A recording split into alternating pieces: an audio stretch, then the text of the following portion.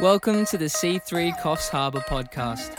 Today's message is a recording from our online service.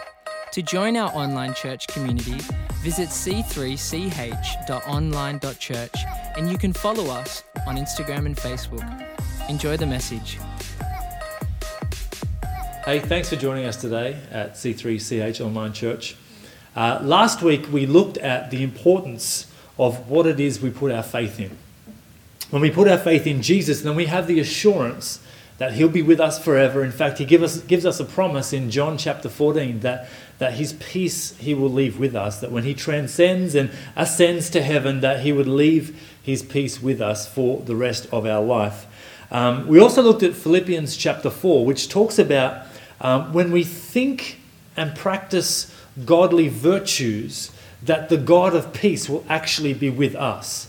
And that's an incredibly humbling and reassuring thought, that when we focus our mind and put our hands to work in godly ways, that God Himself, the God of peace, will be with us. And so today, I want to take that thought a little bit further and tap into what it is we actually think about. But before we do that, let's just pray together. God, we thank You as we come around Your word today, that You would speak to us, that Your word truly is life-giving, and Lord, it is helpful for every possible situation we can see ourselves in this life. So we pray that today, Lord, that the truth of Your word would leap out of the pages and into our hearts and be transforming our lives. We just thank You in Jesus' name. Amen.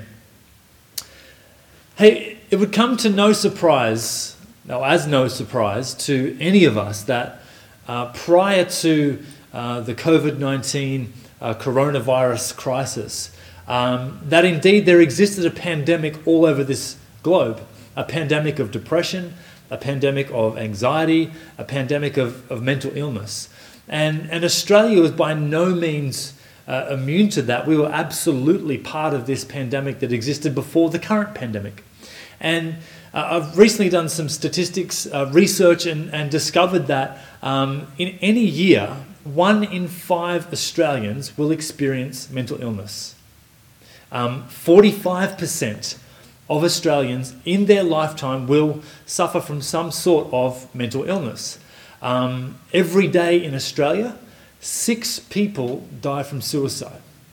Let that sink in. 6 people today will die in Australia from suicide.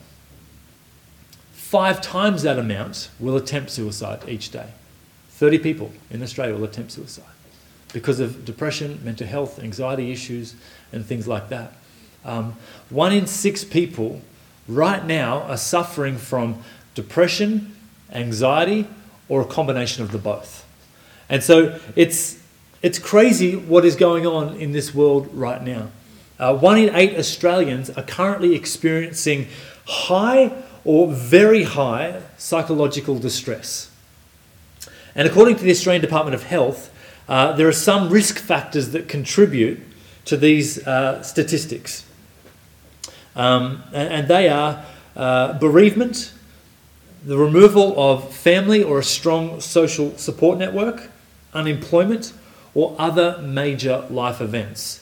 And so all of these factors, bereavement, removal from family, social support networks, unemployment, and major life events, these were all the factors that were contributing to these statistics prior to the lockdown and the restrictions on social gatherings due to the COVID-19 pandemic.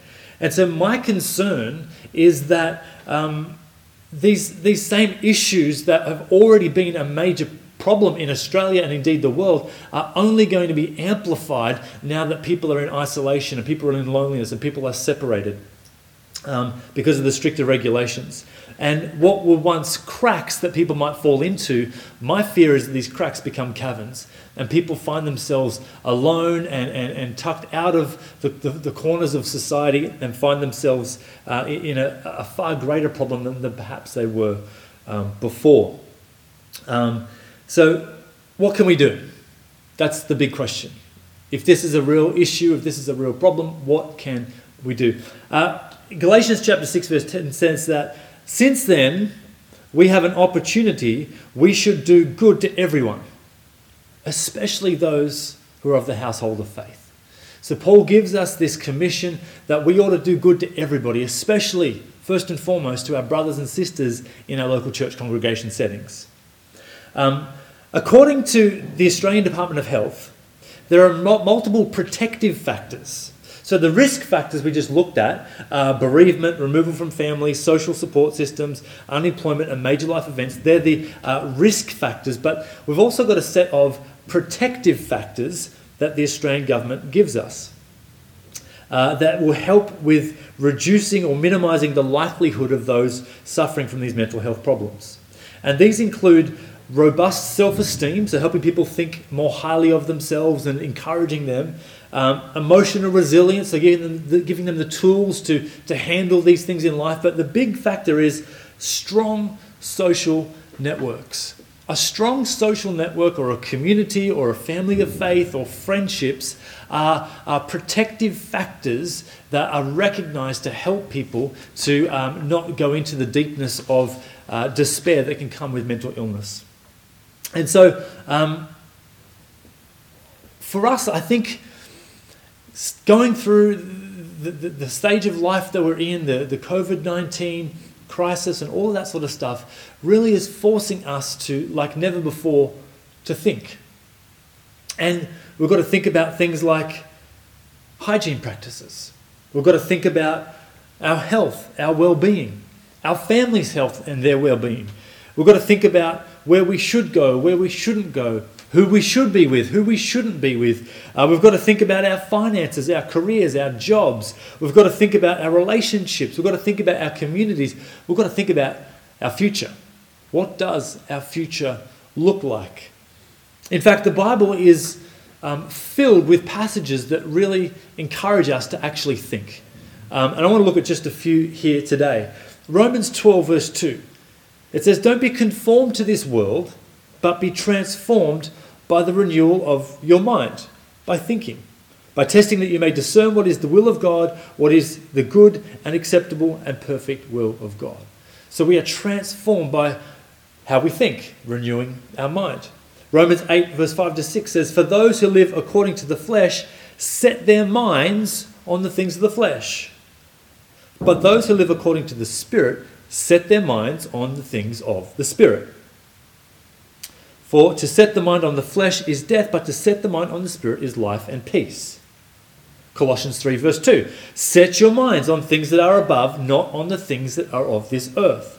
So we've got to set our minds on the things above. So look, like we looked at last week, whatever is good, whatever is lovely, whatever is just, whatever is noble, whatever is worthy of praise, think on these things. In Colossians, we're reminded again to think on things that are above, not things that are on this earth. 2 Timothy chapter 2, verse 7. "Think over what I say, that the Lord will give you understanding in everything." Proverbs 15, verse 28. "The heart of the righteous person ponders how to answer, but the mouth of the wicked pours out evil things." Have you ever been in a situation where your brain doesn't give your mouth permission to speak, but it speaks anyway? Have you ever been in a situation where, for instance, you're walking down the road and someone says to you, "Morning," and you say, "Really well, thanks." Me neither, I'm just making an example of just what could happen. But in those situations, our mouth just speaks before our brain actually engages and tells it what to say. And that's what Proverbs is saying here, is that the heart of a righteous person actually thinks before he speaks, because our world is formed by the words that we speak. So we've got to think first to make sure that the words that are coming out of our mouth are life-giving and appropriate. It's important to think. 1 Corinthians chapter 11, verse 1, Paul says for us to imitate him as he imitates Christ. Imitate him as he imitates Christ. If we were to go further and do a bit of a case study in the life of Paul, we would see that Paul is an incredible example to us of a man who thinks. And yes, he thinks about theology, and yes, he thinks about church strategy and church planting, and yes, he's consumed with thinking about how he can take the gospel to the four corners of the earth. But above all those things, Paul thinks about people. all the time. And we're going to see all through Scripture how he does that. Almost every single one of Paul's letters, in the opening statements, we see that Paul is constantly thinking about others. Romans chapter 1, verse 9 and 10. Without ceasing, I mention you always in my prayers. Now, you can't pray for someone if you first haven't thought about them. Because once they're in your thoughts, then they trigger you to pray for them. And Paul is saying to the Romans, I am always praying for you. 1 Corinthians chapter 1, verse 4. I give thanks to my God always for you. There's a thought process there. He's thinking of these people. Ephesians 1:16. I do not cease giving thanks for you, remembering you in my prayers. Philippians 1:3-4. I thank God in my remembrance and always in every prayer of mine for you. Colossians 1:3. We always thank God when we pray for you. 1 Thessalonians 1 verse 2. We give thanks to God always for you in our prayers. And 2 Timothy 1:3-4. I thank God as I remember you constantly in my prayers night and day. So Paul is constantly thinking about others, thinking about people. And so we see in 1 Corinthians 11 verse 1 where he says, imitate me as I imitate Christ. So he's giving us an example of how to live our life, how to think about other people. Now, I know Paul thinks about almost everybody, but that's probably unrealistic for us. And I know that we all have our own suite of issues that we're facing right now in 2020 with people losing their jobs, people losing their health, people losing loved ones. And it can be hard to be outward focused and think about everybody else when we've got our own sort of problems that we're facing in our own life. But we want to start somewhere. We want to take this principle of thinking about other people and start somewhere. So here's what we're proposing. That each of us think of 3 people that we can call, contact, reach out to every single week. We want this initiative to go far and wide throughout our church community and indeed beyond. And we don't want to make it too complicated or too complex. There's a lot of complexity in our world already. We want to keep it as simple as possible. And so we're just suggesting 3 quick questions that you could ask somebody when you give them a call. And those questions are simply this. How are you doing? The second question is, how can I help you? And the third question is, how can I pray for you? So 3 people, 3 simple questions each week. And if all of us can commit to doing that, then our reach will be far and wide to help these protective factors of building strong social networks in people's worlds so that we can help prevent people slipping through the cracks of our society, or people that are already in the cracks falling into caverns and being so socially isolated and disconnected. That's the very last thing that we would want to see happen. We want to make sure that we don't allow social distancing to result in social isolation. So we would love for you to join this initiative, to spread this message far and wide. We've even printed these cards up which just say #think-of-3. And so we would love for you to pop into the church office and grab a bunch of these cards and drop them around the place at petrol stations, supermarkets, and just spread this word far and wide. Follow the Think of 3 Instagram page that posts daily about just encouraging things, and so that we can really get this message to not just our C3 community, but to the community abroad, to think of 3 people each week that we can connect with and love on and just touch base with to make sure they feel like they have a strong support network around them. So, hey, get involved in that. That'd be fantastic. But right now, I just want to finish this service with a word of prayer. And especially for anybody who might not have the faith in Jesus that you and I might have.